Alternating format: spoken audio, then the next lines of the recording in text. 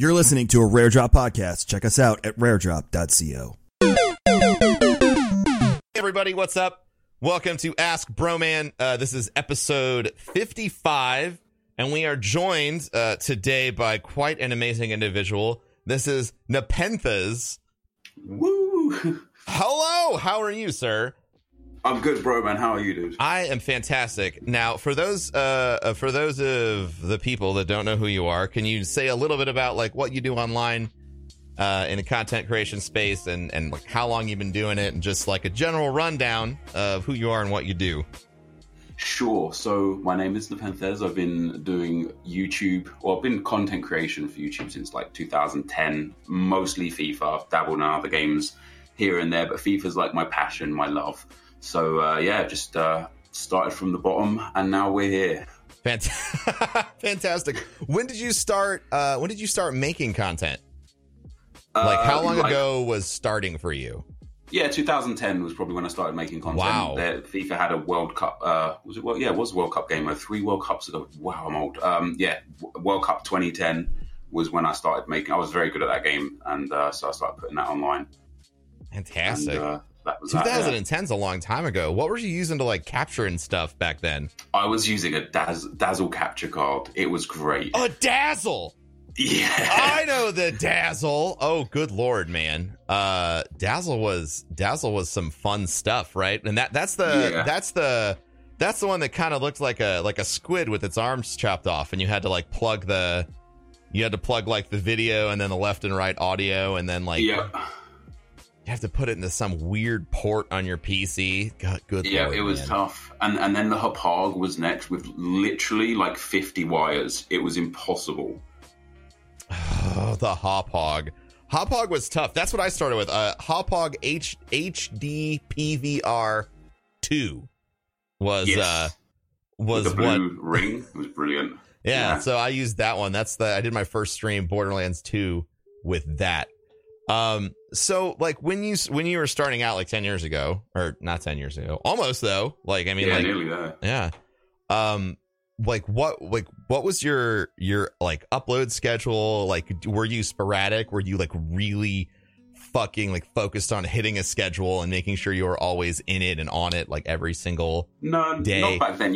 YouTube was not what it is today. Social media in general, like Twitter didn't exist when I started uploading content. Like, so when I first began, like I had a few inspirations in the FIFA community, a few guys that they're called skillers, guys that like trick shotters for COD, like skillers in FIFA, where they just score, fancy goals and such. And those guys were like my inspiration. So when I scored a couple of fancy goals and such, I was like, well, let me pop this up there. And then compilations back then were like the big thing. So I'd make a few goal compilations and stuff. And looking back now, they were woeful. Some of my worst, But the competition back then was non-existent. So my worst was almost the best at times, which was good enough. Yeah, that's what. Yeah, no real schedule. Just when I had time. Like I worked a really, really strenuous, long family business job during the time. So literally every spare minute, producing content.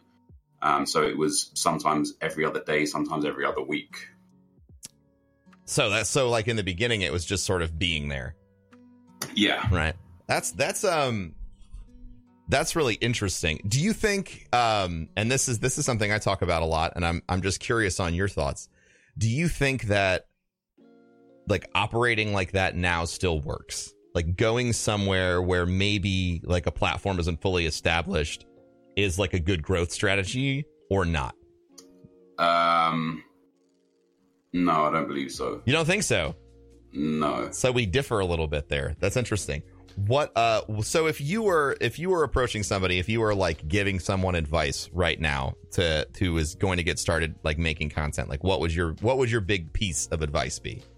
My biggest piece of advice would actually be to start streaming on whichever platform you feel more comfortable, YouTube or Twitch, preferably Twitch. Gotcha. And it's just staying consistent, being there always for your viewership, whether it's one guy or 100 guys, just constantly being there and knowing that they can rely on you to be their safety net during that day is considerably more important than the size of the platform that you're on, or what your main goal is. Because if you're not there for them, they won't be there for you, right? And then after that, I think it's important that you're just a relatable person. You don't have to be exceptional at a video game. You know, of course, you have the ninjas, the myths that are taking gaming to a whole new level, but there is plenty of opportunity for people to either make it in this industry if they want to financially, or whatever their goals may be, just from a small, like, homegrown user base.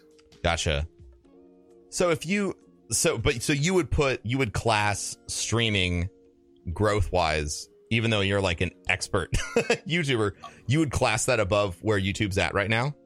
Just because, like, in YouTube, algorithms are everything. And if you are not the 1% of the 1% in YouTube, you just won't get noticed. Gotcha. It doesn't matter how good you are, how good you think you are, who you're playing with or anything. You just won't get noticed there.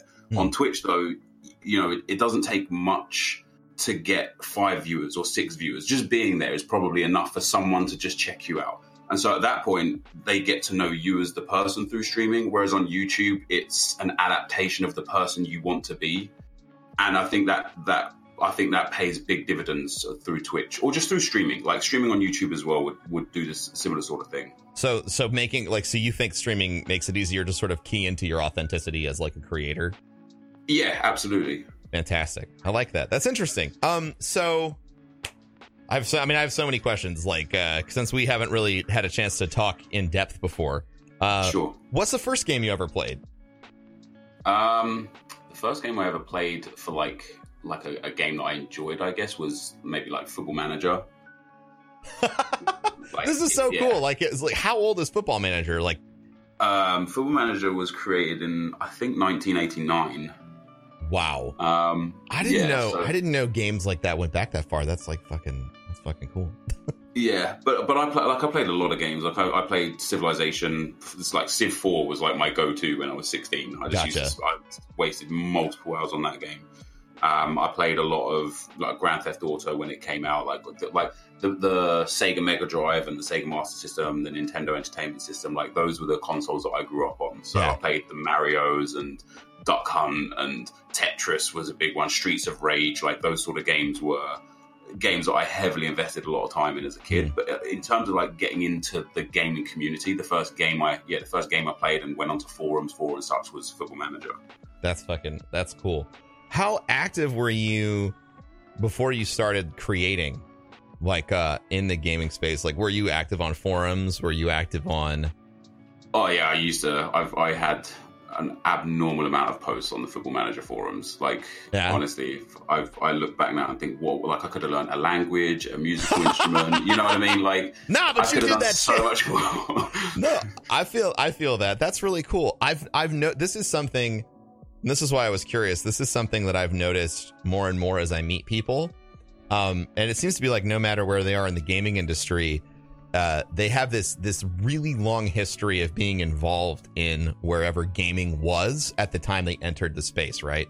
So for me and a lot of other for you, and a lot of professionals, right, that I meet in this space that maybe got interested over, 6+ years ago, they spent a lot of times on forums or like moderating blogs or running a website, right? Where it was, because that's where the magic was. Like, that's all you could do. You'd have like your WordPress blog for Magic. And then, 2 decades later, you're, running your own Magic or card trading company, or something like that. Yeah. What was your like biggest surprise coming up, like making content? Like, what was something that stands out in your memory when you were like, holy shit, like this is X and I had no idea? Dude, like, my biggest surprise has and always will be the fact that I'm here doing this. It boggles my mind. I'm no one special. I'm not incredible at the video games. I don't find myself to be someone that people would latch onto. I could be very arrogant. I can rub people up the wrong way far too easy. So the fact that I'm here surprises me every single day. Do you find your arrogance, or like your self-defined arrogance? I think that people react to a lot of. I get called arrogant and stuff sometimes, but it's just because I'm confident in like my belief about something, and I think that that's like an edge, personally. Some people don't like it, But I feel like at the end of the day, if you're the person who can stand somewhere and say, this is what I believe, and this is what I think about this, particular feature in a video game, I think it goes like really, really well for you. Do you find that on YouTube that's more of a pushback point? Yeah, definitely. I definitely, I'm one of the few in the FIFA community that actually speak their mind, and to my detriment a lot of the time. Like, I don't get invited to the EA events, sometimes because of, like, back in FIFA 12 to FIFA 15, there was coin selling, like, selling the in-game currency, which was, is against EA's terms of service, and they took a negative view on all the YouTubers that did that. But back then, that was my way of making money and making a living, because YouTube CPM was so bad. There was no revenue streams like there are today. That was just the way I did things. Yeah. And so EA kind of like distanced themselves from a lot of people that did that. And then in 2016, I had my legal troubles, and so I can assume that they distanced themselves from me because of that. But in spite of that, probably the way that I talk about the game offends the people that make the game a lot. Even though I love the game, right? I love it. And that's why I talk about it the way I talk about it, because I'm so passionate about it. I just want the best for it. You want to see it succeed. Yeah. And my vision of the best for it is not necessarily in line with EA's vision of the best of it. I completely understand that. But, it would be nice to talk to them once in a while. But I don't think they want anything to do with me. I think that, interestingly enough, and this is just, I guess, like my take on it, I think that one of the interesting changes that has happened over the past, let's say, I don't know, it's happened really fast, like over the past 5 years. When I started streaming, everything I was doing is for charity, right? And we'll get into that later, because, Nep will be joining us at Guardian Con and taking part in the charity stream, and we're going to talk about that a little bit. But when I started streaming on Twitch, my story with the developer was I was part of Awesome Games Done Quick 2014. I had gotten Borderlands 2 into the marathon. That was like my dream, right? I like this 4-player speed run. If you've not ever seen this, if you want to watch a really old video of me with hair dressed up like Gage the Necromancer from Borderlands 2 and a Hello Kitty outfit, you should go watch the Borderlands 2 speed run from AGDQ 2014. Now that everyone's gone. But so I took this approach, right? I said, hey, we're going to be speedrunning your game in front of 60,000 people probably at this event, and I'd love to get some stuff from you, like a shirt or a signed copy of the game or whatever, because an incentive from you as a developer would be awesome at this event, and it would raise a ton of money, right? And the developer wanted nothing to do with it. They're like, no, this is horrible. Like, we don't want to do anything with you all. We don't like speedrunning. We're not even really that big fans of streaming. And it was just like a really weird interaction, because I thought this is an easy win for a developer, right? You send us a $300 piece of merchandise. Sure. We send you a way to say, look what our community did with our help. We raised this much money. Because even in that really positive light, I think game developers and PR managers and all these other people were really not sure what to do with the gaming space, with all these influencers who suddenly wielded tons of advertising power for or against their product. And one of the things that I have seen over the past 5 years is that companies that would refuse to work with me before, because they were uncomfortable about it, have started like opening up and saying, okay, like, we need to become active in this space.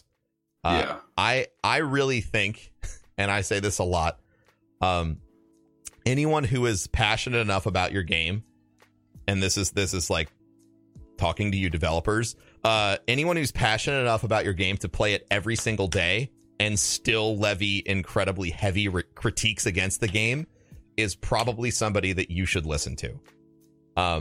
There's a big difference in my mind, and I've learned this from my interactions with trying to grow Guardian Con and King's Coast. There's a huge difference between somebody who's being a jackass and is never going to consume whatever your product is that you're putting out there, and somebody who is like voraciously consuming all of your content and still has opinions, Sure. And that's based off what you said. That sounds to me like where you're at. And I hope that everybody changes their mind. Yeah, I hope so too. It would be good to have my stamp on a video game. Could you imagine that? I think that that's sort of like personally, like I think that that's where a lot of this is heading. So I feel like streaming in particular, and then YouTube as well. Like we have incredibly intimate connections with our community, which means like, you and I have a deeper connection to many people who play the games that we've played a lot. Than the developer does, and in a lot of ways, like people will look to us and they'll say, I don't know how to feel about this. What do you think? And that's on one side, that's fucking terrifying for a developer. But like at the same time, there's ways to take that relationship, right, and say, hey, we know people care a lot about what you think. So we want to care about what you think. Can you just come in and like, let's talk? Yeah, and I think they do. I think a lot of the new games do that. You see that with PUBG developers. You see that with the Fortnite developers. Like they open up, they listen to their community. Yeah. And they do something that I think EA as an old business model would never do. And is they admit faults in their game. Mm-hmm. Like if there's an issue with Fortnite, they're like, hey, there's an issue here. We're going to work on fixing it. We apologize. Yeah. I think EA's business mind from the top guys, this is nothing to do with the devs, like the actual people that run the company. Yeah, probably CEO. Saying, no, we can't have a negative, if we say we've got a problem with our game, how does that look to our shareholders? We're admitting openly to the public there's a problem. We can't do that. So instead they'll ignore the problem, they'll fix the problem, and they'll give the community we noticed an issue with such and such that has now been resolved. And it's just, that's just not good enough from some companies. Yeah, it's hard. It's hard when for, decades you have been able to be in absolute control of the narrative for your product. And now you have all these other people that have as big, maybe even more social media presence than you do as a company. And, what they say kind of goes. And that's like a really upside down. I mean, it's a complete reversal of how things have been for a long time. You had a few people who were in charge of saying what needed to be said, and everyone else, their voice could never really get so loud that it could outreach your advertising spending or whatever. But now you have to start working, alongside these people. If you could give one piece of advice in this situation to a developer, because I think the big problem is everybody says like we want developers to listen to us more often, right? What would you imagine? This is a really great conversation, by the way. I wasn't expecting to have this. What would you imagine that relationship to look like from a functional level? Like somebody comes to you, literally just communication. Just open a line of communication with either the spearheads of your content creators, and that's not necessarily me. There's plenty of big FIFA guys out there, or for Destiny, for example, just talk to you, get an idea of what your community wants for their game, and then they can give feedback on that. Even if it's little things like thank you, we take that on board, or this is why we can't do that, or I know for EA as a publicly traded company, they can't necessarily release information in certain points until the new queue starts, because it has a massive implication on investors and shareholders. And it would just be nice to have a guy that talks to the community and says, hey, here's why we can't give you what you want to know, because that would just appease so many people. Yeah. So do you think and now I'm gonna get this, god damn it, this is so great.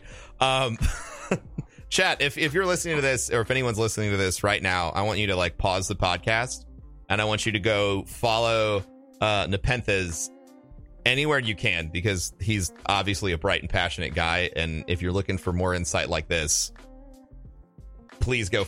I can't enough. But so please do that and then come back. Okay, so now that you're back, appreciate that. Now that you're back. So do you feel like structurally this is something that they could achieve with okay, everybody comes in, these are our key opinion leaders. These are our influencers that have obviously a disgusting amount of control over the narrative of our game. Does bringing them in and having the top 10 guys come in and sign an NDA that says like, you will never speak about what's going on inside of this room, but we are going to communicate to you what's happening. Like, is that something, would you sign that NDA? I would, because then I could tell my audience honestly that, hey guys, they hear us. They know we're there, and there are very valid reasons as to why they can't explain to us what we want to know. Mm-hmm. And for me personally, that would just make a lot of people happy. It would also make a lot of people unhappy, for sure. But already what they're doing makes a lot of people unhappy too. So for me personally, I think like honesty and openness has always been something that I've built myself around. And again, sometimes to my detriment, and sometimes it's got me in trouble in ways that I never imagined would have happened. But like, I think that bond with your audience, whether it's a developer to his like player, whether it's a content creator to their viewer, like they have to have that bond. Otherwise, what chance have they really got in the fast-paced gaming industry and how it's changed? Like even in the last 6 months, the gaming industry has changed dramatically with Fortnite, with Drake bringing, and Ninja, it's disrespectful to not include him, but Drake and Ninja bringing together two huge social media integers. It's all changing. And I'm sure there are a lot of companies out there that are scrambling behind the scenes to get up to scratch with the big games and what they're doing right now. But if you don't know that as a content creator, like what you said with Destiny, you have one game. Why would somebody come back to FIFA if they don't know that they're trying to change and don't know that they're trying to be better? And how hard would it be for EA to just say, hey guys, we are making some huge changes planned for the future. Stick with us. We hear your cries. We're doing our best. I don't think that would be a problem personally. Mm-hmm. And I completely agree with everything you said. And I think that there's a huge difference between a company saying, and I think that this is the disconnect, because again, it's something that worked for a long time. There's a big difference between a company saying for a long time, hey, we hear you. And then like now everyone is sort of expecting that to be the messaging from the company. But the company that takes it one step beyond to go direct to consumer via like, an influencer and saying like, listen, we talked to the top 15 people in the FIFA space on YouTube and on Twitch, and we had a meeting with them, and like they're going to share your opinion. They're going to share their opinions about that meeting with you. Like I would agree with you. I feel like it goes a long way, because you would be able to, you'd come out of the meeting, you'd be able to make a video to your, 1+ million subscribers on YouTube. Haha, y'all didn't know that yet. Now I hope you're paying more attention. I hope that they could see that as like a huge win for them, because if you come back and say good things, that's awesome for them, because what's going on, and people are going to be more inclined to trust a message that's coming from a trusted source that they're connected with. And that's, I think that the key in the whole space right now, and ultimately I think this is going to be like a long-term deciding market factor in the gaming space, is the companies that learn how to open up now are going to be ahead of the game for the future, because whether you like it or not, the current state of the internet's not going to change. Like, it's, and this is something I noticed in the esports space too, is, over the past year, how many people have kind of left esports contracts to start streaming on Twitch, and then all of a sudden they're making 10 to 15 times more money than they were making when they were on that team. The whole market is kind of upside down right now. And I think that companies have to accept, in the gaming space, I think that companies have to accept that over time, the people who play their games are going to eventually end up with more influence than they have. And if you learn how to work with them now, you'll be adept at managing that relationship. So in 10 years, when your core marketing strategy is, we need this guy with 10 million subs on YouTube and 2 million followers on Twitch and 1.5 million followers on Twitter, like, he's going to play our game. We need to make sure that like we understand how to manage that relationship and message. Because if you don't start doing that now, it's a complicated problem, because the risk of it is there too, right? Like, what if you went to the meeting and it went bad? Yeah, I mean, and that is a risk. That is a risk. Like there's there's a lot of people disengaged with a lot of games right now, and they're moving over to other games. Fortnite specifically. Fortnite was a huge. Yeah, I'm glad that you identified that. So I didn't mean to interrupt you, but it is. It's a huge grab, right? It's a free game that people who have a competitive bent can get into with a high skill ceiling. So it's absorbed a lot of people who are, like you said, like disenfranchised. But yeah, keep going. Yeah, so Fortnite has the most insane player base right now, and I don't know how many players play it, but there's around 40 million people that play FIFA. Now, Fortnite probably has more than that. I don't know. I don't know if you know the numbers. I have no on people who play Fortnite right now. Yeah, I don't know if there's it is based off of like all of like just numbers that have kind of come across my timeline on Twitter. Like, I'm not speaking with absolute authority, but like, I mean, the interest in Fortnite is nearing the peak level of interest that Minecraft ever had. Okay. And the interest, and the other thing about that in this situation is like peak Minecraft was kind of like right around when I started streaming. So the state of the internet has dramatically changed in those 6 years, right? Like Twitch was like a little baby company. Now they're owned by Amazon, and you have 600,000 people tuning in to see an esports star and a hip hop star play a game together. Even on YouTube as well, there was a Spanish content creator got 100 YouTubers together in a game of Fortnite, and they peaked at 1.2 million concurrent viewers. I heard about that. Individual streamer, yeah. Yeah, I mean, like, so apparently in February they had 3 million concurrent players. Like, so the numbers on the board for Fortnite is huge. Yeah, it's massive. And some of the best practices. And I think you and I maybe can speak to this because of the communities and the games we've played for a while. Some of the things that they do different is like they're definitely very active with their community. Like a lot of feedback, right? And a lot of and they updates, update the game incredibly frequently. Yeah, they update the game like every week or every other week. And I understand. Somebody in your chat made the observation that EA are a publisher and EA Sports are the development team. They're two entirely separate entities. Absolutely. And that's always overlooked by the FIFA community. People like bash on at EA as if they're the problem, or bash on at EA Sports as if they're the problem. And it's different the way it works. But in terms of Fortnite and League of Legends and PUBG, these are like just one game that constantly gets updated. But FIFA is like a yearly cycle. And that's a problem for a development team because they're allocated time and resources to make a game. And once they've made that game, they are now pushed on to the next game. And they have such a limited team and limited resources to fix the current game. Because what I would assume, coming from like running businesses myself before I got into YouTube, like if something's broken in FIFA 18, but it's not causing people to not play the game, what is the point in fixing it? Yeah. Right, especially when you don't have the man hours, have the man hours and resources necessary to like delegate that task to be resolved. Yeah, and so a game like Fortnite, again, that they can afford to put in so much time and so much energy and so many resources to update this game so continuously because they're not working on Fortnite 2. Yeah, so that God, dude, you're fucking smart, man. I love it. No, but thank you. No, you've got a really level head about a lot of this stuff, and I appreciate it, and I feel like this is going to be a really edifying conversation for anyone who listens to it. And we'll get to the questions eventually. I don't know how much time you have.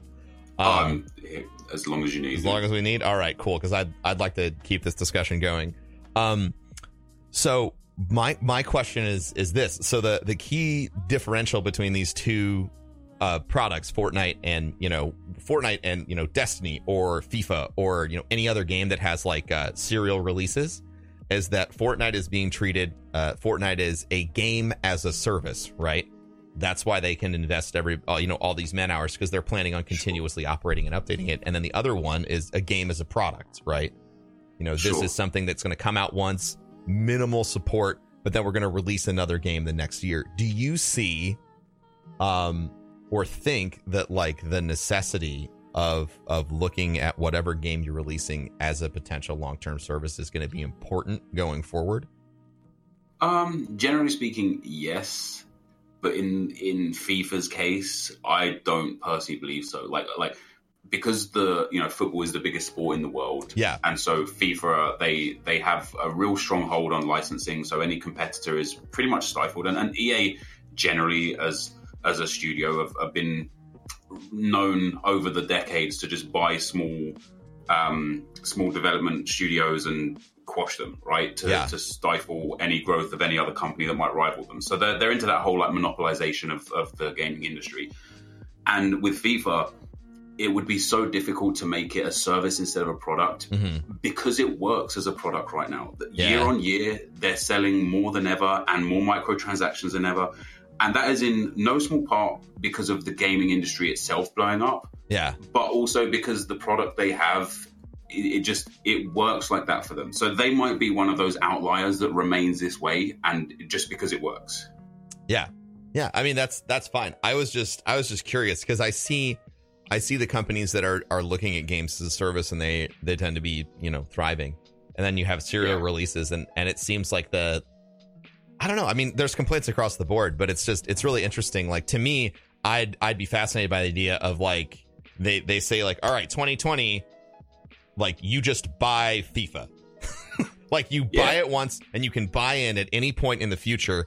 And every year we're going to do what we've been doing. We'll do graphical overhaul. We'll do roster updates, all this other stuff, and then, FIFA becomes a game that like, you need to buy like an update pack or something, to update your roster or something like that. That's something that I've always been intrigued by that because sports is such an ongoing, in any sport, it's like an ongoing evolution of the game. Yeah. And, it's sort of like you just buy a new season pass every year or something like that, which would allow them the agility necessary, right, to directly address issues in their community. But correct, like you said, if it's working right now. And I think that's where the whole, I'm sure EA Sports, the development team, are, scratching to get into that and want a subscription-based game or want to engage with their community. But their boss, EA, the developer, the publisher, are saying, no, we're not going to allow that to happen. So what chance do they have? What choice do they have? Yeah, exactly. Like at the end of the day, there's that. Yeah. And it's all speculative. So I have a few more, like, now that we've kind of gone down that road, I had a few more like content creation questions for you. Sure. Because I do YouTube, but I am not I don't have a golden play button. I don't have a million subs. You do, which is quite an accomplishment. So, congrats on that. You've got quite the stellar social media following. So what first of all, my question is like, what was it like the day that you hit like 1 million? Was that like a big milestone for you? I was talking about how moments like that feel for people. Yeah, it was. I'll be honest, I don't remember it. I don't remember the day. I don't remember where I was or what I was doing. But just to have 1 million subscribers is, it's great, but it's meaningless in the grand scheme of things, isn't it? Because interaction is ultimately what matters, right? Yeah, like the number of people that watch and engage with the videos or with the content is considerably more important than the number of subscribers that the channel has. Yeah. That's I told you guys. NepentheZ is smart, but I don't know is that smart. So you have you've got that going on YouTube. What? Because we've been having some conversations around Guardian Con, and you're going to be part of the charity marathon. You're planning on coming out to the event. What I thought was really interesting when we were talking was you immediately, like, you said yes, and then we announced it, and then suddenly you're like hitting me up in emails like all of these guys are now interested too. Showing that you have like this massive network. Like, when did you start developing those relationships with the other content creators in your space? Like, was that early on? Like, how did you go about? Yeah, how did you go about doing that? Networking is always a topic that gets brought up on the stream a lot, and I would just love to know, like, how do you make these relationships? Where did they start? How do you maintain them? Because we all are different. The first start came from like the YouTube messaging service. Like when I was a small content creator with like 800-900 subscribers, a young boy named KSI, I don't know if you've heard of him, KSI? I know. Yeah. I have no idea. Could you? Yeah. Really? Jesus Christ, man. He had 5,000 subscribers. You're networking I'm shocked. Holy shit. So he had 5,000 subscribers at the time. I had less than 1,000 subscribers, and I loved his content. So I just reached out to him in YouTube messages. I was like, hey man, like, you want to do something together? You want to make a video? He said yes. And although that video actually never got made, I mean, we made content together over the years, but although that individual content, like video never got made, that was the start of myself and him striking up some kind of relationship, friendship. At that time, it wasn't really a friendship. And then he knew a guy called Calfreezy, and Calfreezy is a big content creator, over 3 million subscribers on YouTube, like huge in like the social media scene as well. And then a guy called A9 Skills, who's now also going to be coming to GuardianCon. A9 Skills was a streamer back then. He never did YouTube. He was strictly Twitch. And A9 Skills did a 24-hour charity stream playing Pro Clubs, a game mode in FIFA where you each individually take one player and play on the same team. And in that charity stream, because of the 2 connections I'd previously made, I got an invite to this. And so there was 15 or 20 of the biggest FIFA content creators at the time there.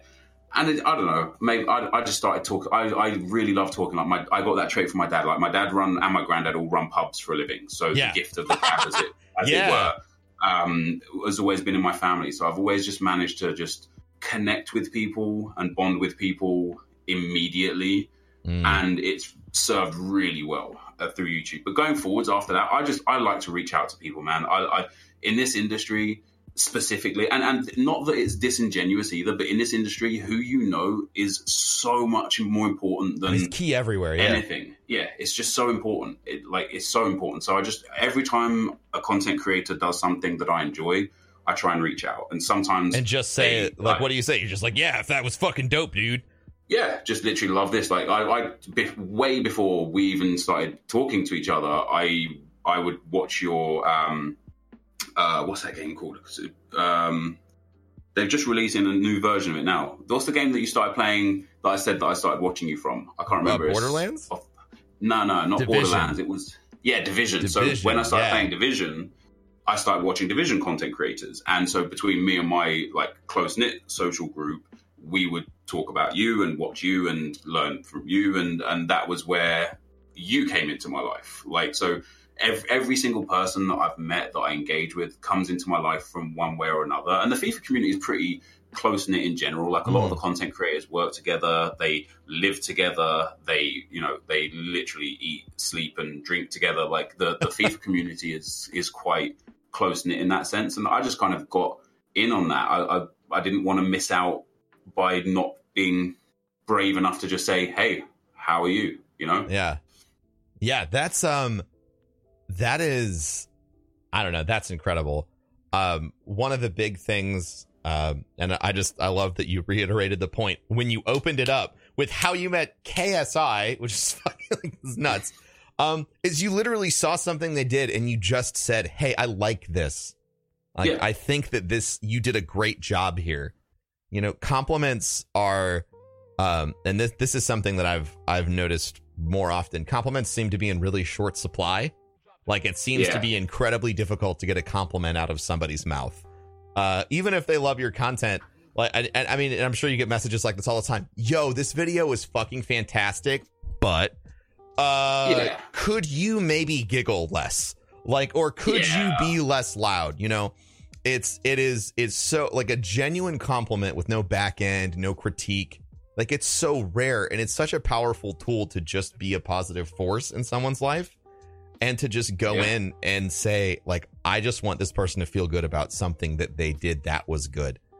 And I think a lot of people in social media are scared to do that because of the backlash of negativity they get from giving a positive comment. If somebody tweets me a positive thing, they will literally get met with a barrage of abuse. Oh, you're sucking his dick. Oh, you love this guy too much. Oh, get a life. And so it becomes a point. It's what? It's not worth it. It's not worth their time to actually give a positive comment. Yeah, that's fair, and that's why ultimately, and I say this a lot. If you're a content creator, like not caring about what other people are going to think about what you do is so key. And it even comes down to something as simple as networking and giving compliments, because as Nep so adeptly pointed out, even giving someone a compliment is met with toxicity. Yeah. You know, you say, hey, good job with X. And then everyone's like, nice dick sucking. You know, it's such a weird place. And I hope sincerely that things begin to change. But even if they don't, you can't let someone else's actions prevent you from doing something as common and human as saying, good job, bud. Yeah. Yeah. So that's incredible. I love that you don't know when you hit 1 million subscribers on YouTube. That's fucking awesome to me. I remember when I hit 100,000 subs on YouTube, though. Yeah. I was at one of the like gaming events back in maybe 2013, and I hit it whilst I was at the gaming event. So that's just a memory because of the gaming event. Yeah, it's like tied in there with all of it. Yeah. Fuck yeah, dude. I'm trying to think if I've got anything else. If you've got somebody who wants to get started on YouTube, right? They know they're like, streaming's not for me. Like, I don't like that. I like to make produced, edited content. What would your big piece of advice for them be right now? Learn the system. Like, gaming the system is absolutely paramount for any content creator on YouTube. Okay. And I don't mean that in like manipulation, but making sure you understand the influence of tags, titles, thumbnails, descriptions, the time you upload, the type of content you upload. Like, multiple content creators don't know because YouTube aren't forthcoming with this information because they don't want people to manipulate their system. But watch time on a video would be prioritized over views. Like, if somebody gets clickbaited and clicks on your video and watches for 30 seconds and then leaves, you're not getting put in recommended. Mm-hmm. But if somebody, if you got 1/5 the views, but they stayed for 20 times the length, you will now probably get put into a recommended search somewhere. You'll get bumped up in the SEO to some degree. Yeah. And I think understanding YouTube is probably the primary resource you can know, because getting viewers on YouTube is going to be super tough, especially if you don't take the SEO parts of that seriously.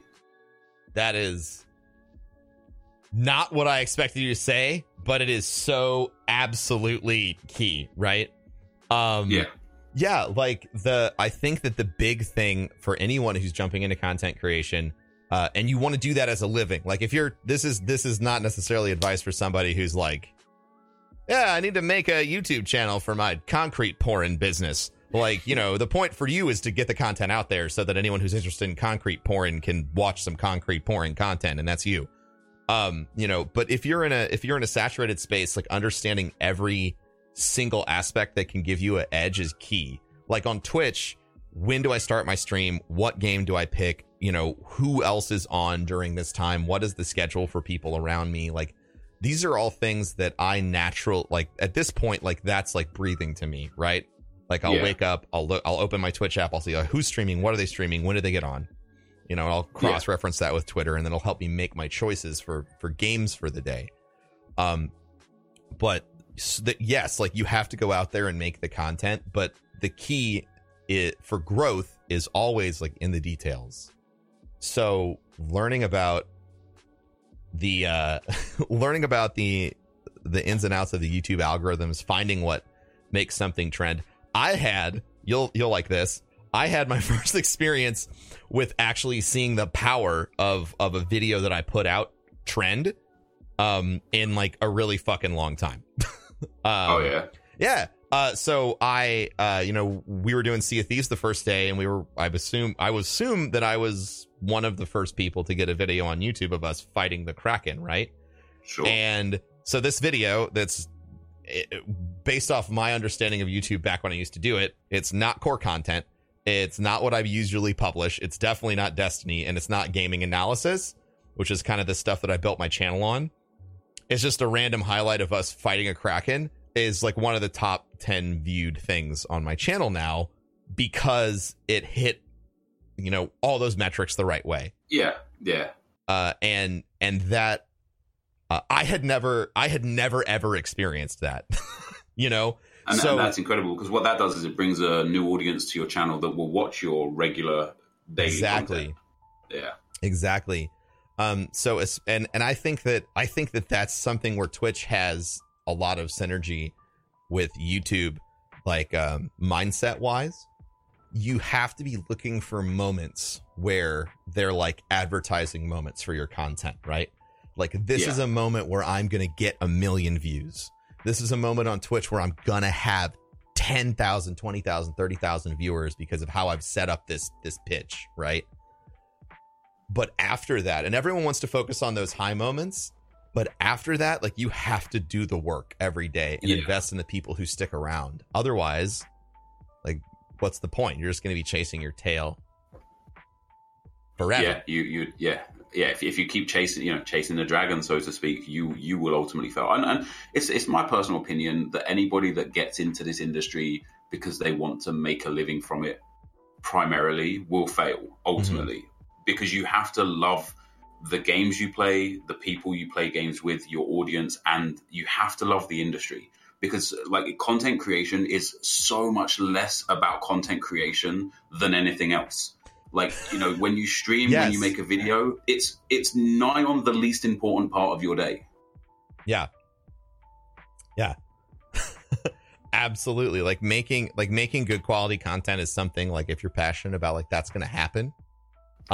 But the details of learning how to reinvest in your community, how to give back, making sure that your community feels heard, that you're there for them, that you're active everywhere, that your distribution is on point, right? Like, you put up the YouTube video, but, like, now that you've got that there and you timed everything else about that right, what's the best time to post it on Twitter? What's the best time to post it on Facebook and Instagram? And, if you Snapchat, everywhere, right? There's so many more details. And I have noticed, when I started doing this podcast about 6 months ago, the big move on this podcast for me was to start investing so hard back into my community that nobody could ever question my intent, right? Like, this guy is doing this because he gives a shit. Because I always have. And I would sit on the couch at night and I would be fucking pissed when people would, hit me up on Twitter and be like, this motherfucker's just in it for the money. And so, like, I wanted to make something like that was, like, a product that gave back to my community so hard, that those people would shut their fucking mouth. And but I definitely think there's something like the whole stigma of money. I do believe. Yeah, let's talk about that. Has to be taken into consideration, right? Yeah. Like, this is people's jobs, their livelihoods. A lot of people have actually left working at whatever job they were working at to make a living here. So if they see an opportunity to make an extra buck here or there, as long as it's not disingenuous, don't get on their backs for it. You know what I mean? Like, absolutely. Embrace that promotion that they've got this day. Embrace that tweet that has hashtag ad at the end of it, and encourage them for making a living in such a tough industry. Yeah, I think that's a key point too, right? Like, if somebody's out there and they're making smart money moves, right?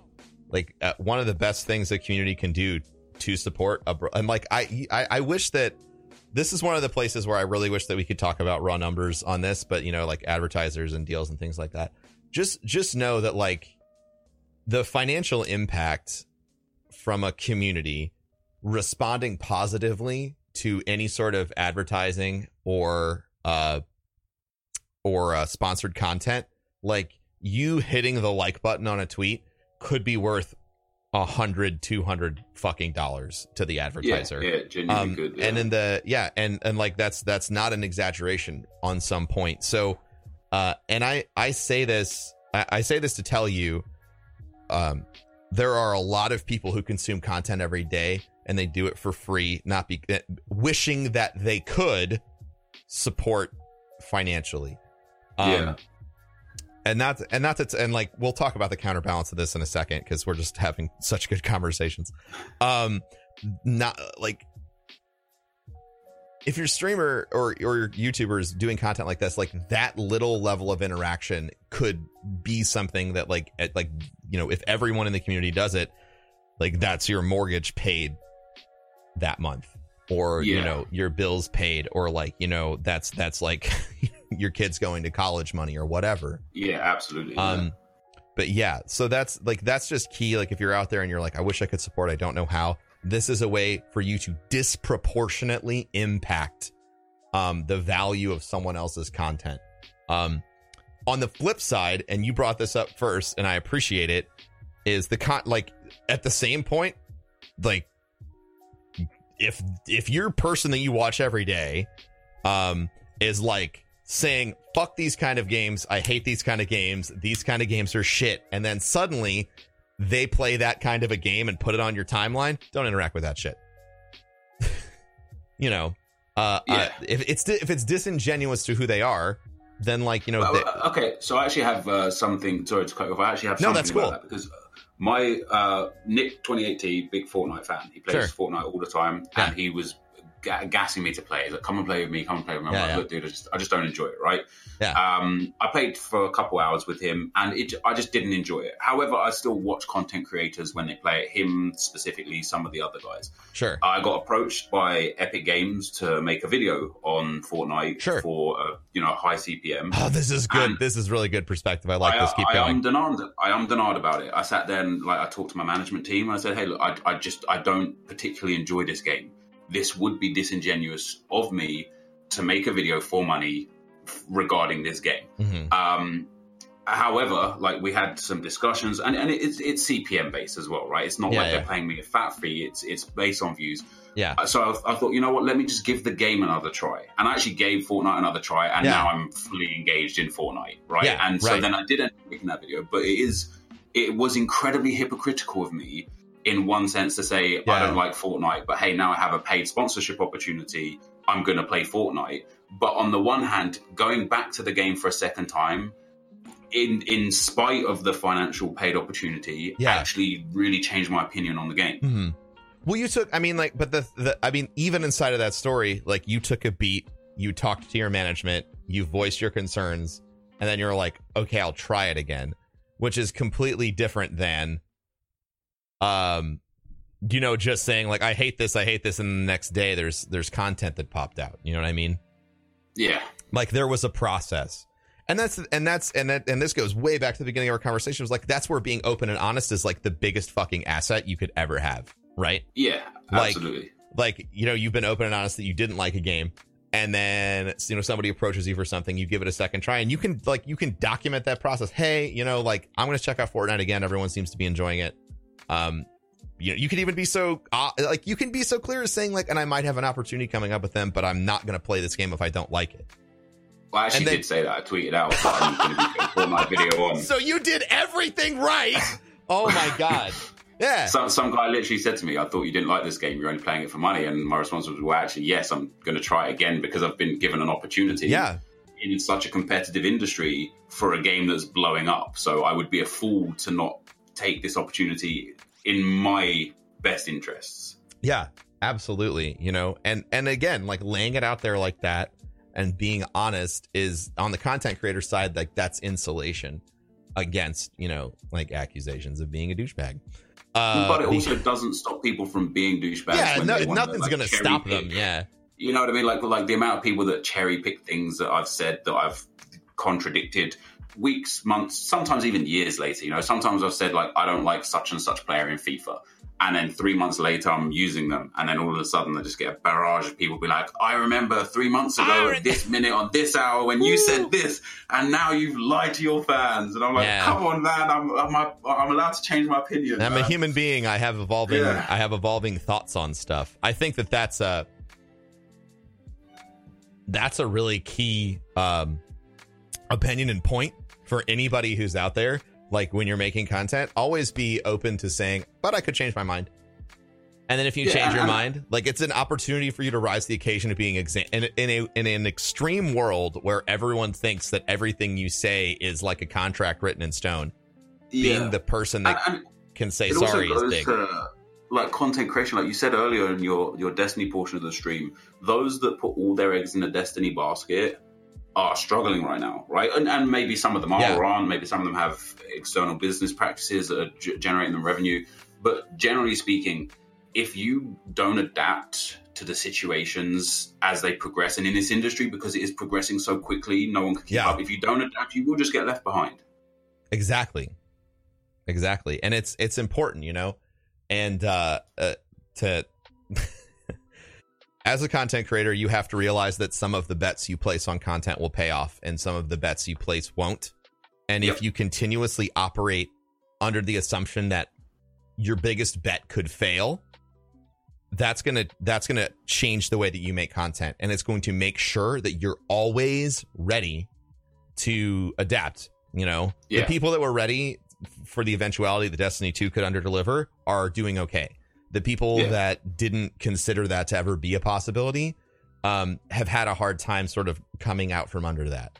And they're still doing fine, because if you're a quality content creator, you're going to be okay if you've built a base, no matter kind of how bad things fail. As long as you don't give up, you're going to get there. But always assuming that, you know, that failure is an option and part of the equation, a possibility, will go a long way in your ability to make content. I don't know about you, bro, man, but the way my life's gone, I don't assume that failure will be an option. I am certain that I will fail. I literally wake up every day, dude. Like, how am I still, like, this is, it, you know, when, like, my dad always told me, if it sounds too good to be true, it probably is. Well, this life I live is too good to be true. So it can't continue, because it's so unexpected from me and what I set my goals to achieve as a young boy and what I wanted to do with my life growing up. Like, I feel like so inherently lucky to just be here that I feel like I'm going to wake up one day and it would have all just been a dream, you know? Yeah. That's killer perspective, right? I like that idea a lot. Yeah, man. And it's probably part of the reasons why you're still around, because you were always ready for it to go away. Maybe so. I don't know. Like, I have moments where I'm just like, what happens if, you know, my channel explodes, and what do I do next? And I think that having like a healthy dose of realization that any individual project you're working on can fail out huge, but still having the self-confidence to say, like, no matter what the fuck happens, like, I'm gonna figure out a way to come out of it on the other side. Instead of just assuming that if, you know, project 1 fails, you're fucking dead and you're out of it and it's never coming back, you know? It's like that healthy balance.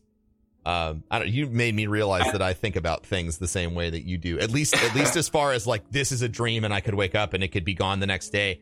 You know, that's definitely a feeling I get upon many an occasion. Yeah, especially like you know, the sums of revenue I earn right now have exceeded anything I ever imagined in my life. And I've set my life up, like, you know, I don't mean to brag. It's just the facts. I have 3 houses. I have a couple of nice cars. I've got 2 kids, but I've got mortgages on those houses, right? Yeah. And I sit there and think, well, what happens if the sums of revenue I earn now? What happens if Adpocalypse 4.0 comes to YouTube? And all of a sudden, right. Like, my revenue goes. Because now I can't sustain my life. Like, that fear motivates me to grind so much harder than I think I ever would have done before. Man, motherfucker, I was thinking about Jesus Christ, this is so good. So, like, first of all, thank you for being honest about that. I think that, like, so you have a contingency plan, like, shit goes down and, like, bye house 1 and 2, maybe even bye this current house, and, like, I might have to be in an apartment. Yeah, absolutely. And the fact that you're ready for that, which is key, chat, is huge. But, like, I was thinking about that today. Like, you know, there's a lot of cultural talk about, like, make sure you don't overextend yourself and all this other stuff, and I'm all about that. But at the same time, you know, when you start, like, for me, the moment when I realized, like, oh shit, like, when I bought my home, the pressure of knowing that mortgage is going to be there for, you know, 30 years is something that drives me to work harder. You know, being successful doesn't have to make you soft. Being successful doesn't have to make you, you know, weak. You don't have to sit back and couch on your laurels. I think as long as you're not out there buying dumb shit, you know, if you're not out there, I'm sitting here in tracksuit bottoms that I've had for the last 5 years, man. Yeah, like, exactly. That's what I was going to say. Like, I have a nice house, but I should have bought new shoes because my current shoes hurt my feet. But I've had these shoes for 1.5 years, you know. So being prepared to downsize and go back to zero is, like, really, really key. But at the same time, having things that you like to keep you motivated, like I want to keep these because I like that I have them.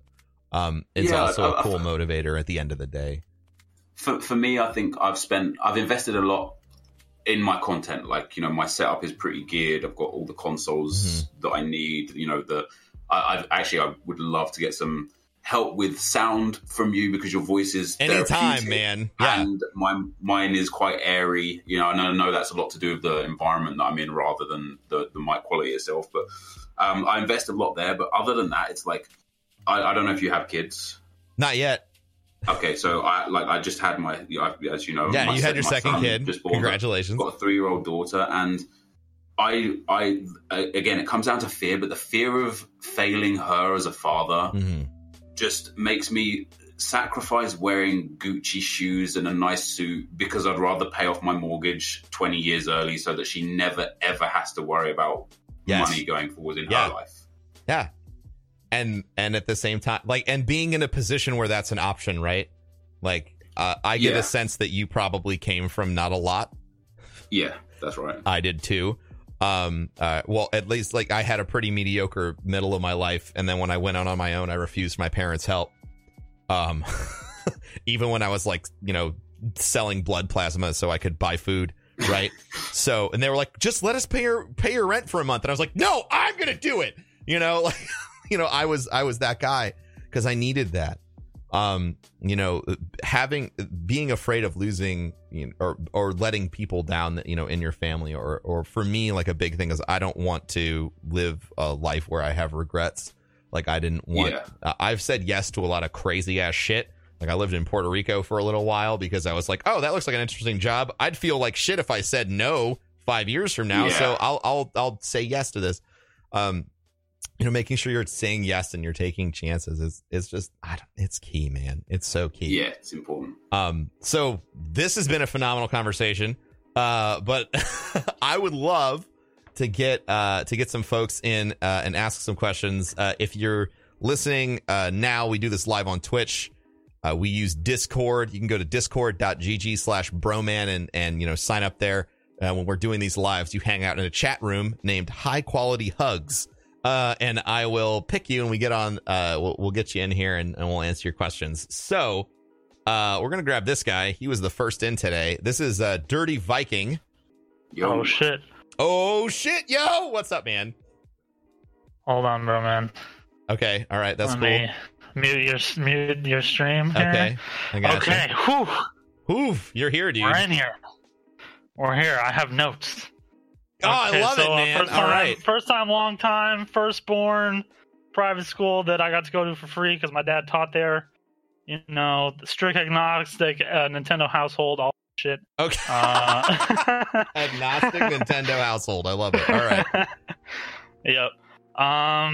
Yeah, so we just went on an emotional experience together. You don't know, but I listened to all 50 plus episodes of Ask Broman while working over the last month. So awesome. Thank you. It was awesome. Yeah, I guess my first question is I suck at Twitter. Okay. So never really used it a whole lot. You know, was against it to begin with, and Vine happened. It's like, oh, I really hate it now.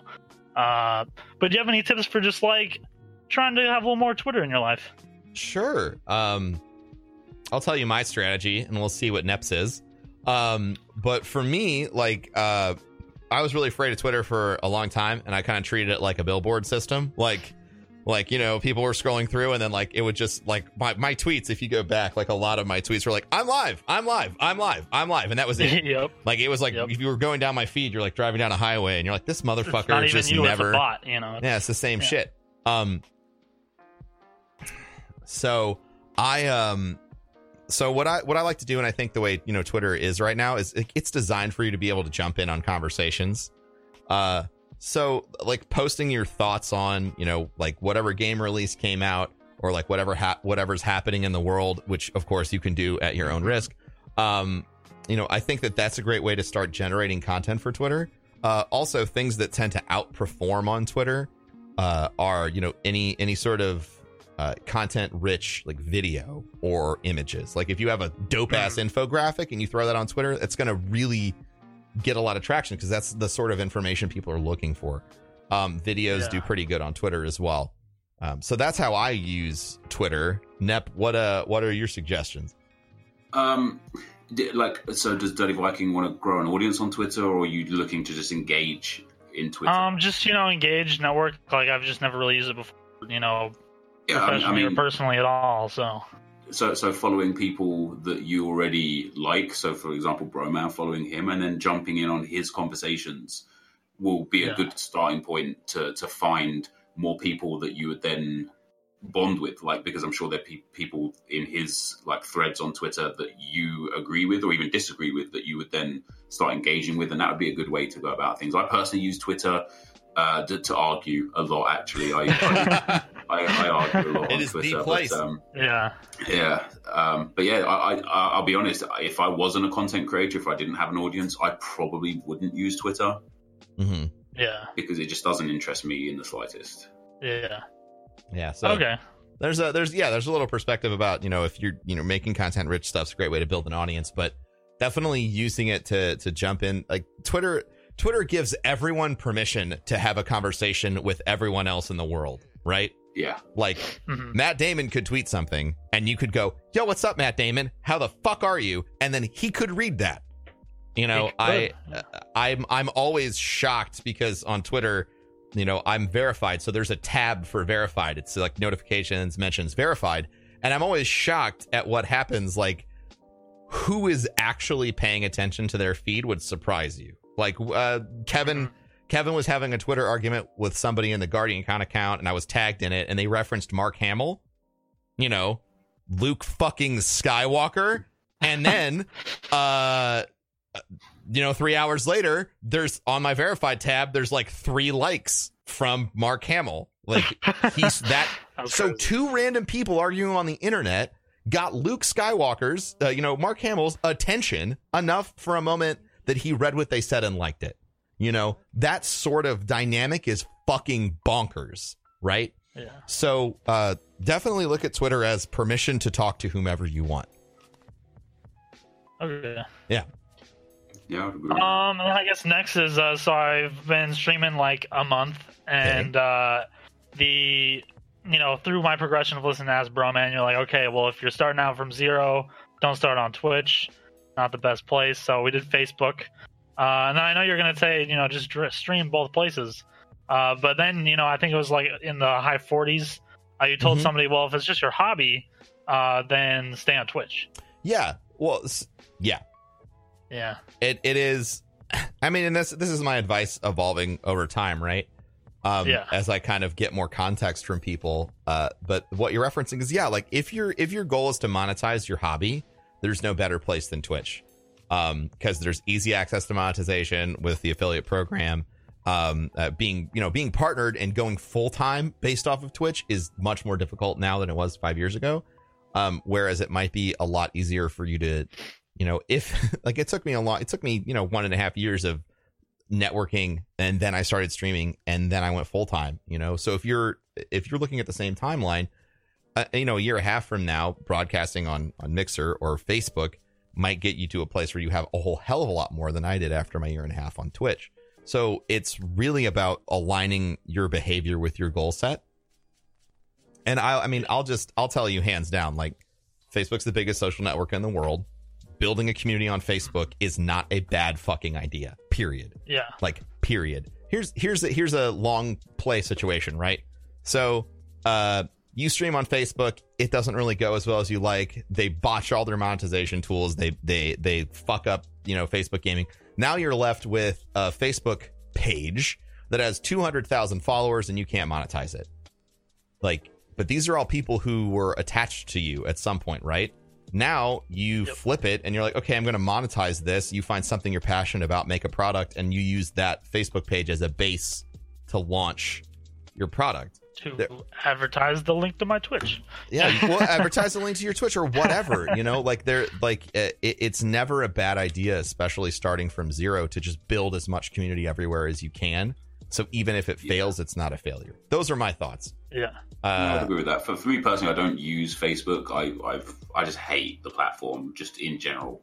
So I don't use Facebook, but definitely I think you touched on it earlier, Broman. Like my social media presence generally is quite large everywhere. Like I have a huge Instagram following, a huge Twitter following, a huge Twitch, and a huge YouTube, and that comes from being engaged with all 4 platforms at the same time. So if YouTube is broken and sub boxes aren't working, it doesn't really affect me as much as it might affect somebody who doesn't engage in other platforms, because people can see my Twitter that I've tweeted that I've got a video, or they're watching me on Twitch and they'll be like, hey, why didn't you upload today? And I'm like, I did. YouTube's just broken. Like, so yeah, definitely like spreading yourself out between all the platforms is good, but having like your main one spot is also super important for growth. Yeah, for sure.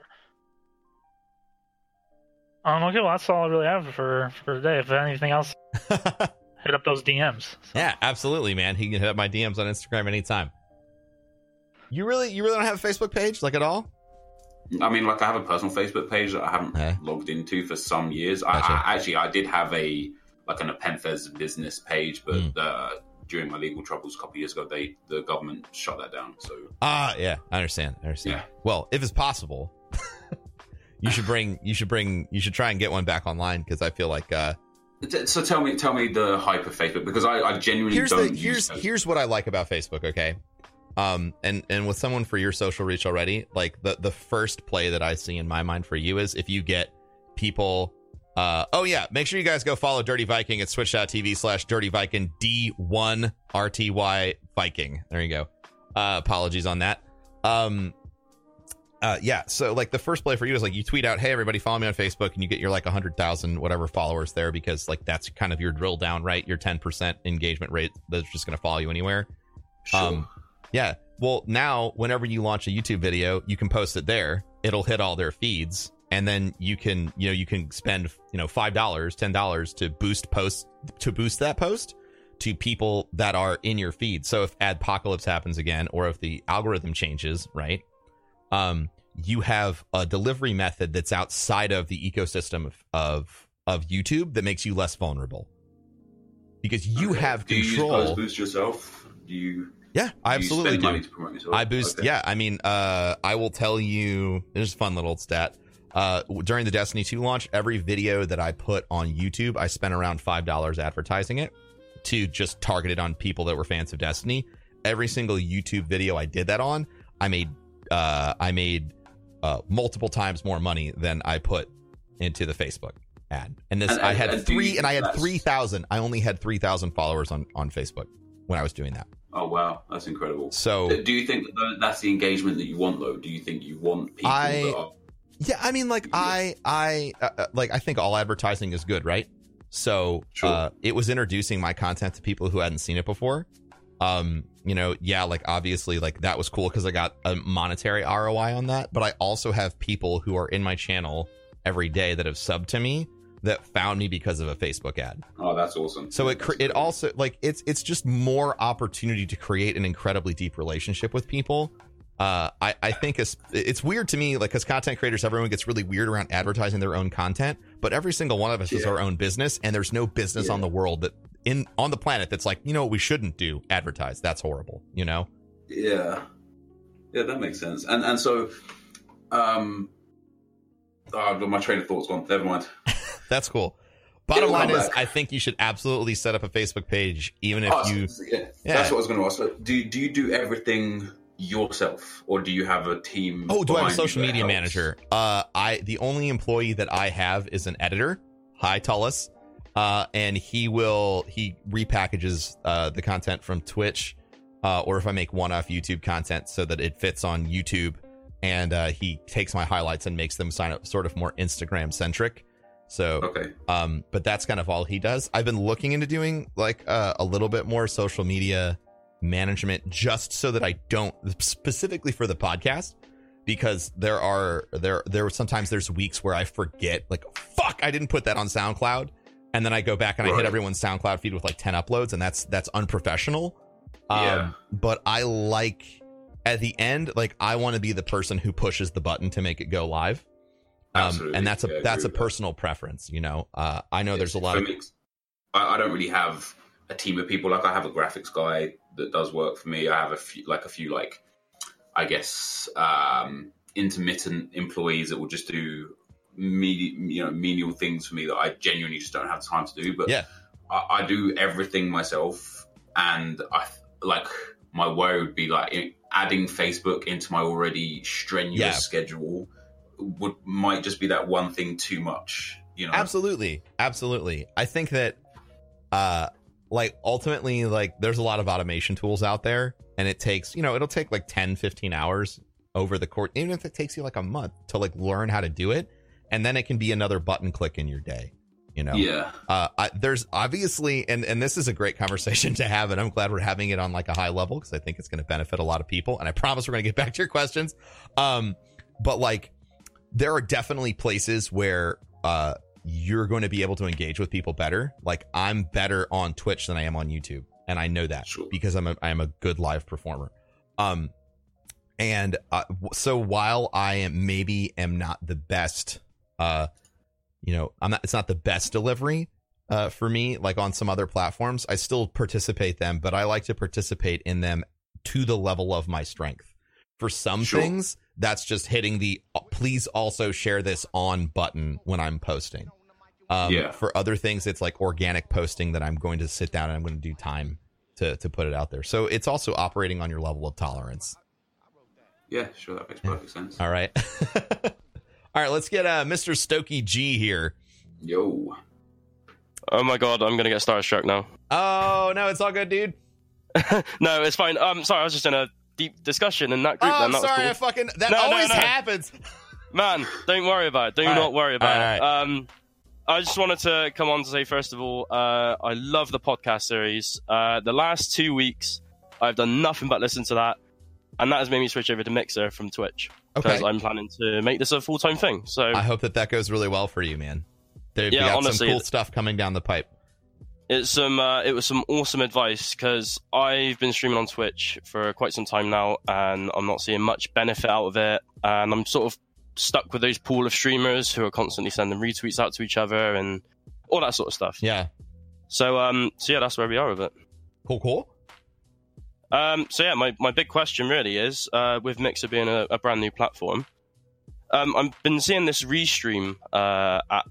I think it's Restream.io. Restream.io. Yeah, I've seen that come up. Would you recommend actually going and using that to maybe restream onto Facebook, YouTube, and also Twitch as well? So it's based off of the feedback I've gotten from people who use it. It's on a corporate level, it's really fantastic. Like, you can take your Twitch stream and put it everywhere else, so you get, maximum market penetration on your live content to everywhere it can be. For individuals, it can be a little bit disjointed. Like, they do have a chat unification feature where you on your end can see everyone in every chat. My current feeling on it is it's better to go all in on one location. Because when you start to sort of split your focus, it's difficult, especially with live content. And that's what sort of makes live content different, is that you can't repackage it. It's only happening in one moment. People only can kind of really consume it inside of that moment in the live context. So, I would recommend, just kind of like saying, like, this is where I want to be and I'm going to place my bet here. Restream it can be useful. I think that it's a more useful tool for learning where you feel like you fit in, like putting your content in front of everybody and then seeing which community sort of responds the best. But ultimately, if things have been going good for you on Mixer, like, doubling down there is the smartest idea in my mind. Yeah, that's sort of how I felt about it at the moment. But I saw some people start mentioning it. I was like, okay, what's this all about? So I did a little bit of research, but I was keen to get some sort of feedback on how people are finding that before I even dove into it myself. Yeah, I don't think people are getting the results they want from it. And until and I don't personally have a solution, so like until I see a really solid execution, like a good growth strategy, I think of one, it's kind of hard. Yeah. Does it restream it live as well? So you're essentially live on two platforms. Yeah, so you'd be live. And so one of the biggest problems that comes with that is that you are literally diversifying your own audience. And so, in like the way Twitch works, for example, the more viewers you have, the higher up you are on the list. Like, if you click on in real life right now and you have Broman has 600-700 viewers right now. If he is also streaming on YouTube and also on Facebook, there might only be 300 people in this Twitch stream, which would limit his opportunity of being seen by a new viewer because he's diversified himself. So it would be beneficial anyway just to stay on one platform at one time, just because it can help you grow from there. Yeah. So based on the podcast I've been listening to, Mixer seemed like a logical step. But the bit I was most impressed about with Mixer was the hype zone feature they put in for the sort of Fortnite and PUBG battle royale games. I thought that is absolutely genius because it's actually given people at least 300, 400 eyeballs on their stream if they get into a top 10 position. Yeah, so that's fantastic. There, one of the big, really unique things that's sort of happening in the streaming space is like when Twitch was created, like it was originally a live streaming site called Justin, Justin. And Justin.tv. So it's got a lot of really old architecture, and it's definitely got the first mover market advantage. Like that's one of the reasons why it's the biggest, and now everyone's kind of trying to play catch up. But the thing is that when you're not the first mover in a space, you can innovate around and create features that are more beneficial to the people who use your product, because the other person in getting there first might have inefficient systems. So one of the big key advantages that Mixer has and that Facebook has as soon as Facebook sort of finishes their 1.0 development on their app is that they're going to be able to do things with their platforms that Twitch just can't. Or it'll take Twitch a really long time. We've been asking Twitch for, consecutive sub counts on Twitch for a long time, or cumulative sub counts instead of consecutive. So people can take breaks, and then come back and sub again, and they get to keep, their numerical count up. There are features like that'll be easier to develop on another platform because it's newer. I also really like Mixer because, it's Microsoft. They can vertically integrate your stream into every single platform. Like if Microsoft wants to make a really aggressive move and be like, guess what? Every time I scroll over to the corner of my computer and I click this little Windows icon, it says, it's got life at a glance and play and explore. Like they could throw your stream right there on the millions, if not billions of people who are using Windows 10. So there's a lot of unexplored features that can happen with them. So yeah, I think that focusing on them and as they develop their more feature set, I think they're going to be a legitimate competitor, and I'm excited to see where that pushes the space. Yeah, I'm hoping that's the case as well, because I think Twitch could definitely use with the competition to also push that platform further as well. Competition is great for everybody. Yeah. It works out best for everyone. But the bit that I guess Mixer's the only drawback I see so far is that because it's branded as a Microsoft product because they bought it, that comes with its own drawbacks. People going, oh, you can only stream Xbox on there. Because when I first mentioned it to sort of the community I've been a part of for a while, I was like, oh yeah, I'm gonna go convert over to Mixer now. You guys can find me here, etc. And they go, oh, you can only stream your Xbox there, right? And I was like, no, you just set up OBS like you would Switch anything else. It's exactly the same. You can stream on, and this I'll be happy to say this all the time. You can stream on Mixer using whatever platform you want. Microsoft did not become Microsoft by being really I don't know what the right word is, protective of their brand. If they want Mixer to succeed, they need to put Mixer everywhere that Twitch is and beyond. So that means like Mixer's probably going to need an app on your PlayStation. Mixer's probably going to need an app on your phone. Like it's going to need representation on every single platform where people play games because it is a game streaming site. Yeah, that's so far. Did I say Apple instead of Microsoft? Oh, no. Okay, no, someone was just making a comment. Yeah, Microsoft is they want to win the market, and they're going to go where the market is. That's the only drawback I've seen of it so far. Obviously, it's lacking in a few features, but I'm sure that's all to come. Yeah, because it's still a young platform, so I'm excited to see where it goes. I'm kind of happy I made the jump over to it while it's still in its infancy. Yeah, I'm hoping to make it over there, really.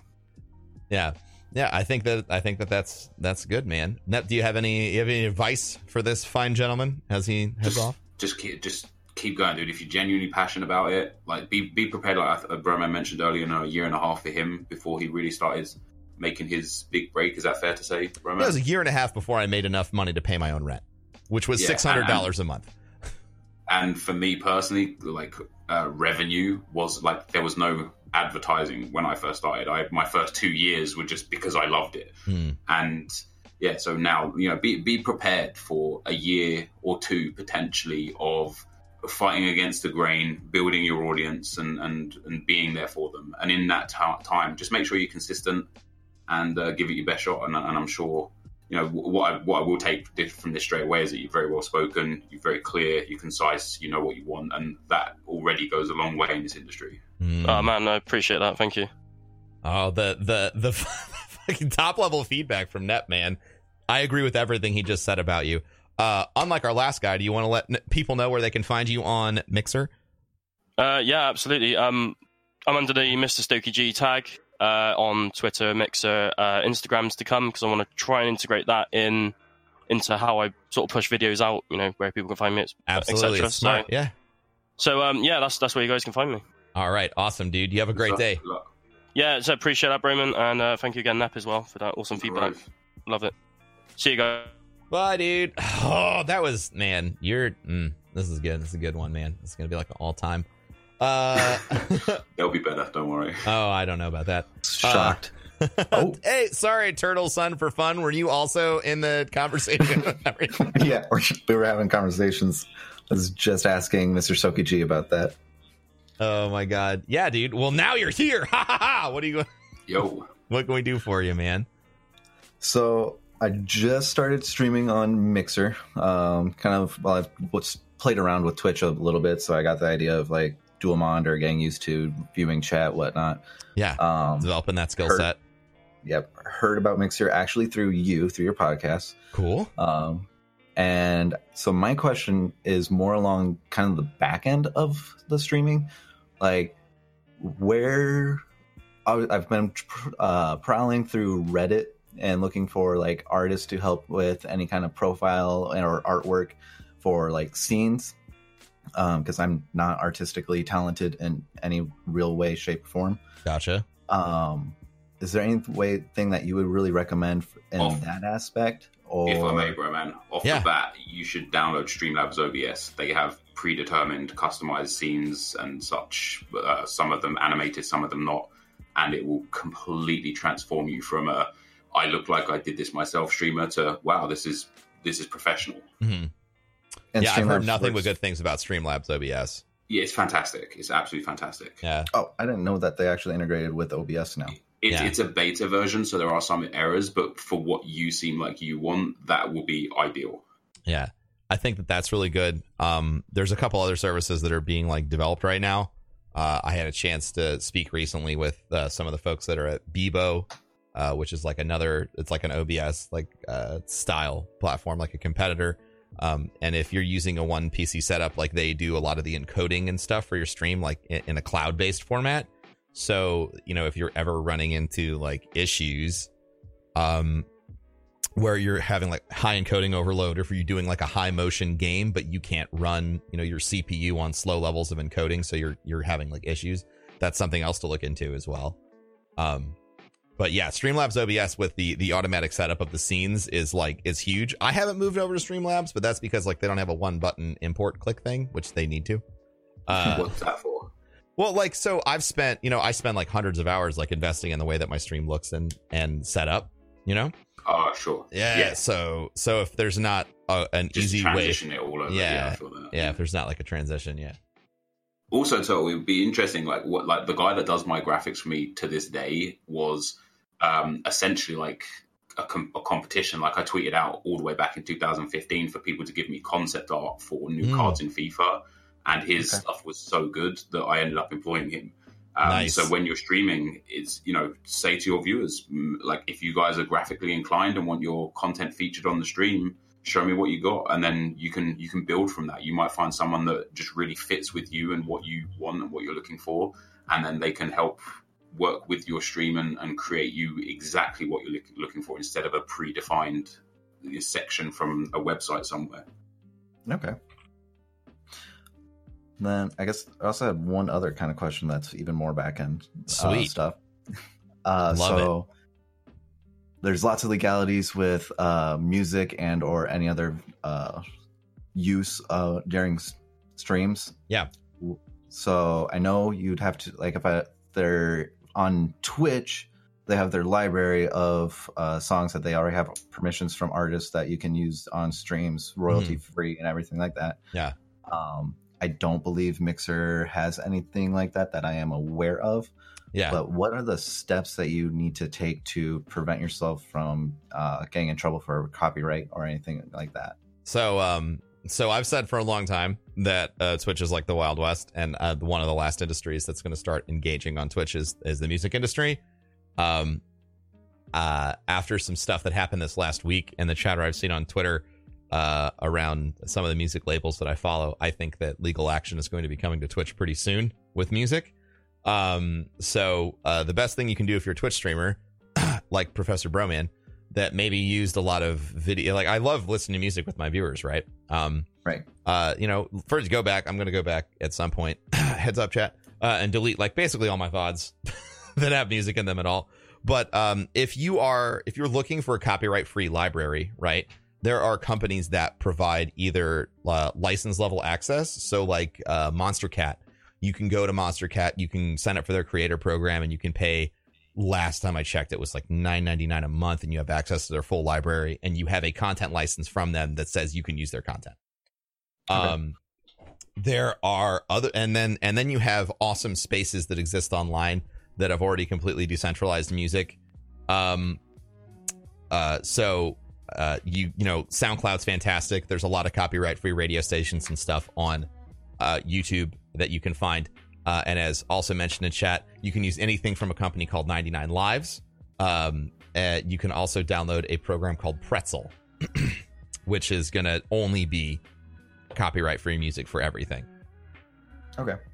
Yeah. It's pretty awesome. I use Spotify for copyright free music. They have like playlists there. They do? Yeah, they do. They do. They also take like current relevant pop songs and such and have, remade versions. So you still feel like you get that top level media engagement from music, but it's like a cover song of it instead, and it's pretty awesome. Yeah. Okay. Yeah. So there's a lot of avenues. It's sort of about doing your Google Kung Fu and finding the right location, the right solution for what you're looking for. Okay. And then one more technical deal. I love it, man. I love these in-depth questions. You fucking hit it, dude.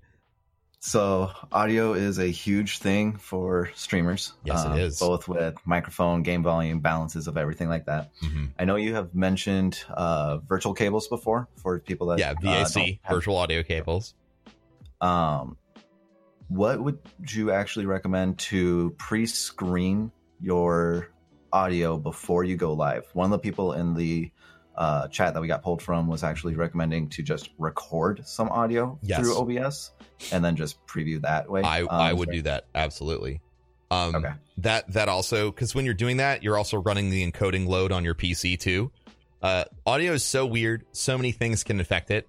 Like I'll just do this for you. I don't know if you'll be able to hear it, but hang on. No, it didn't make it through the noise gate. But like if I take my microphone and I put it too close to my keyboard, a really high ringing sound happens. Okay. So the best thing that you can do is I'm just thinking about how ridiculous that's going to sound on the podcast later. Yeah, hear this. Dead silence. But if you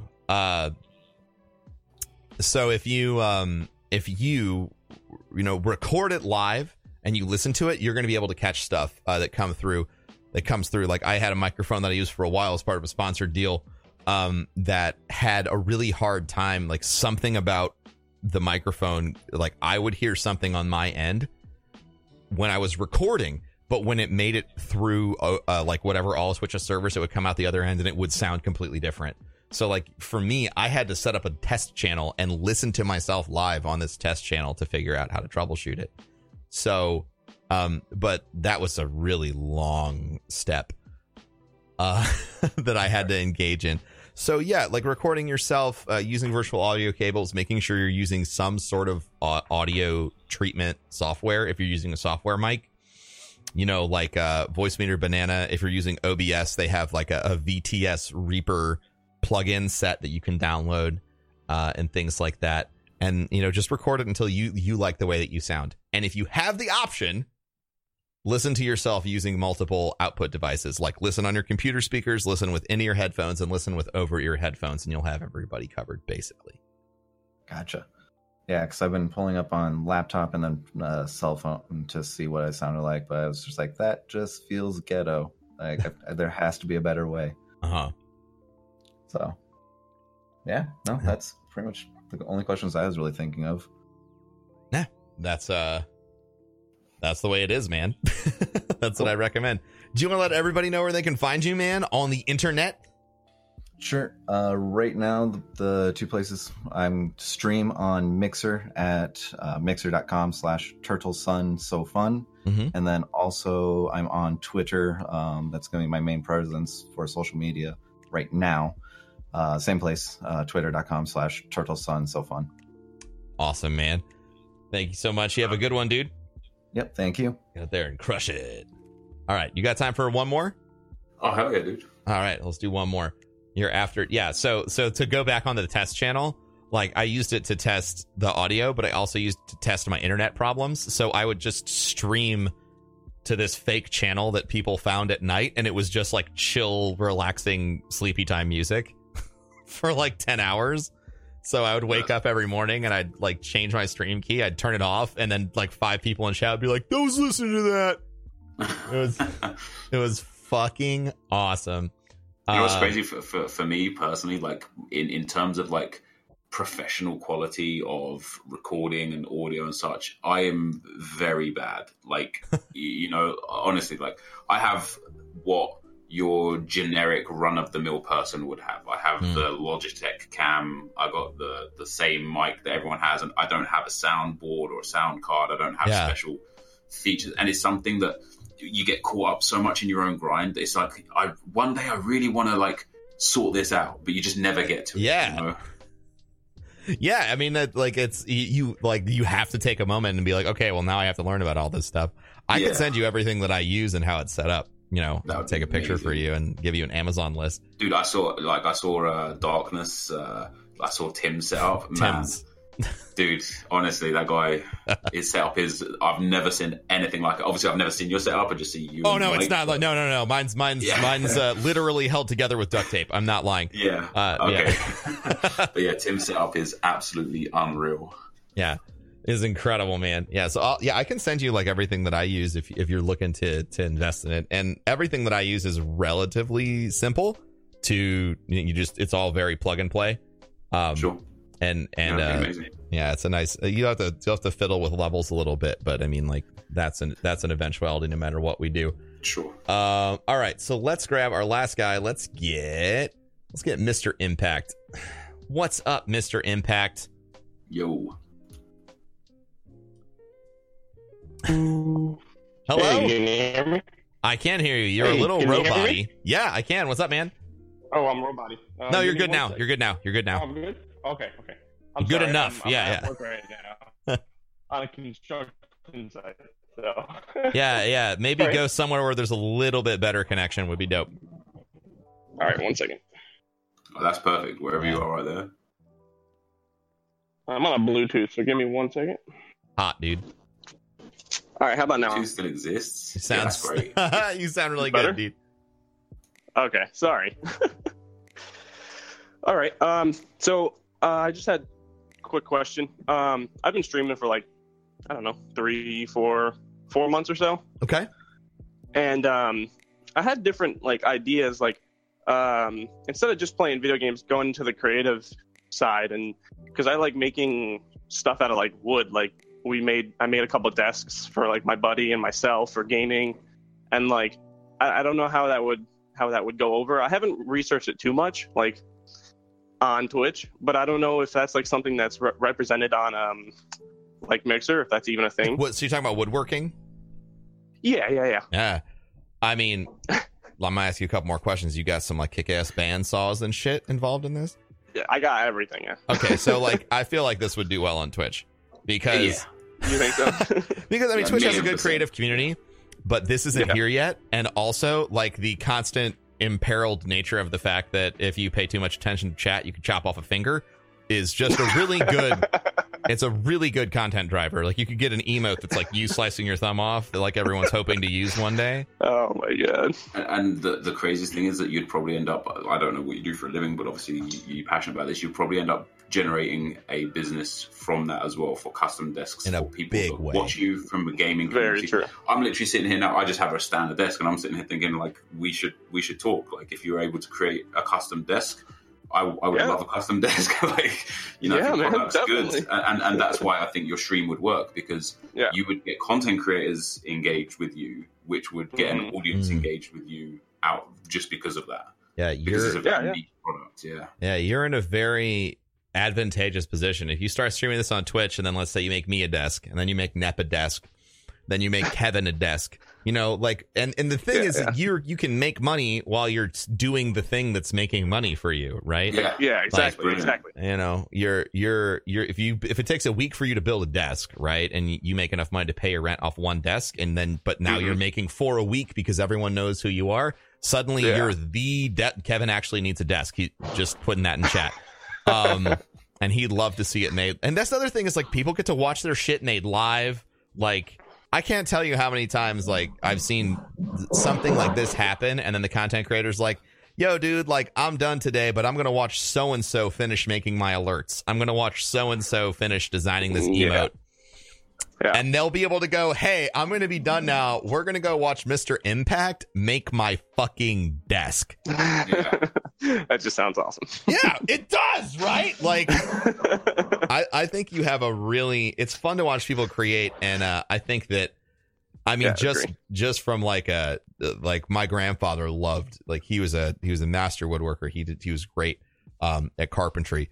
And like, there's just so much satisfaction watching someone put together a good piece of furniture. Like, you're just you're like, oh yeah, just glue that, clamp that. That's just like, yeah. So I'll be mad if you don't do it. Yeah, I've been planning it for a while, and I'm really wanting to get into it. My stepdad has a lot of experience in it, and I have a little bit.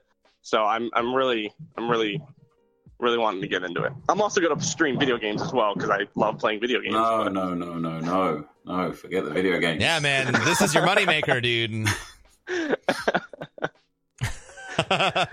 I mean, yeah, like, if obviously you could use the channel as dual purpose, but I think if like always, like, going all in specializing, if you're really good at woodworking, like, you're going to get more growth out of a 2 to 4 hour woodworking stream than like an 8 hour gaming stream, most likely. Okay. And the fact that if you could do seamless transition between, like, all right, well, you know, I'm done working on this shit, and now we're going to play Fortnite, like, whatever, like, there's obviously ways that you could season your audience to getting used to consuming both types of content for you, but leveraging on your biggest strength.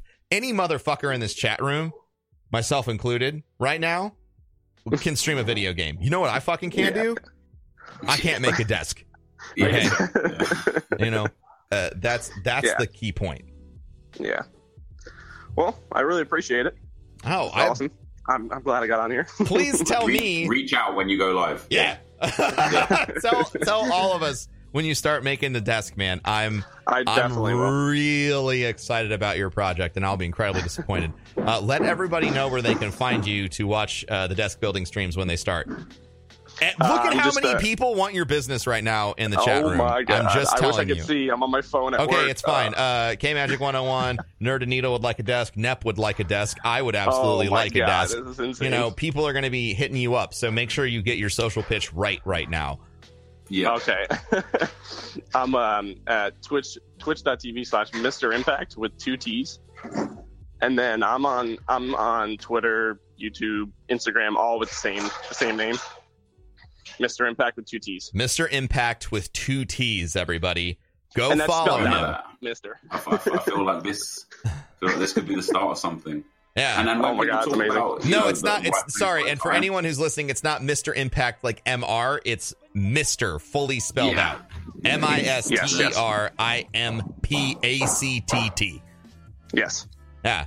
Go follow him. Hit him up. Guess what, dude? You just probably changed your whole life as long as you aren't bullshitting us and you can make good desks. I am not. No, I promise. I fucking promise. Oh, that's what I like to hear. I promise. All right, dude. I'm so excited for you. Let us know when your first stream is happening, and I'm sure Nep and I will hit you up at some point in the future to make desks. Yeah. You have a good one, dude. All right. You too. All right. Okay, so that's almost 2 hours of Ask Broman. So first of all, Nep, thank you so much for being so incredibly generous with your time No problem. with me today. I know, based off of what I've learned about you today, you're an incredibly fucking busy dude, and you're working really hard, and I appreciate that. If you could leave everyone with a thought today, like what's one thing you'd like people to get out of like what we talked about today? Just do you, man. Like, don't chase other people's dreams. Just do you. Fuck yeah. Don't chase other people's dreams. Do you? I love it. So, so I've been Professor Broman. NepentheZ, do you want to let everybody know where they can find you? Not that I imagine many people already know who you are. Yeah, Twitch, YouTube, Instagram, Twitter, it's all NepentheZ. It's all NepentheZ, that's right. So go join his 1 million+ YouTube channel or 800-something thousand plus Twitter account. He's awesome, guys. If you don't know Nep, he has shown himself to be an absolutely incredible person on camera and behind the scenes. You didn't even talk about Guardian Con. Let's wrap it up. I usually plug Guardian Con at the end. Okay. So for all of you that know, I'm the charity director of Guardian Con, so we're going to talk about that for a quick second, then we'll wrap it up. So the point of Guardian Con going forward, and we focused on it last year, hitting it heavy this year, 2019. This is probably going to be our banner statement. Is Guardian Con is for creators and by creators to emphasize and show what we do in the world for good. So Nep, let everybody know what's going on with Guardian Con and what's going on with you. Well, so obviously we connected. I'm going to come to Guardian Con. I'm hopefully going to be bringing a tribe of FIFA content creators out there with me as well. And we'll get in there. We'll play some games for the kids, and hopefully raise an obscene sum of money. Yeah, where the plan, the working plan right now, and Nep and I are working on this together. Is once I get a confirmed list of everyone who's coming, we are going to build what I hope is every FIFA fan's dream bracket. And we are going to make it happen on stage with donation incentives and everything. So if you are a fan of FIFA, if you like FIFA YouTube content or FIFA streamers, Guardian Con completely unintentionally has become an event where we are going to have an incredibly high density of FIFA creators. They're going to be there. And like we were talking about earlier, this is not an event like PAX where the point is to go and play games. This is for creators and by creators. These are people who are coming to the event, yes, to raise money for kids, but also to meet their fans, because we've designed an environment where everyone feels comfortable walking the floor and standing in one place and having a meetup line just form wherever the fuck it happens. So,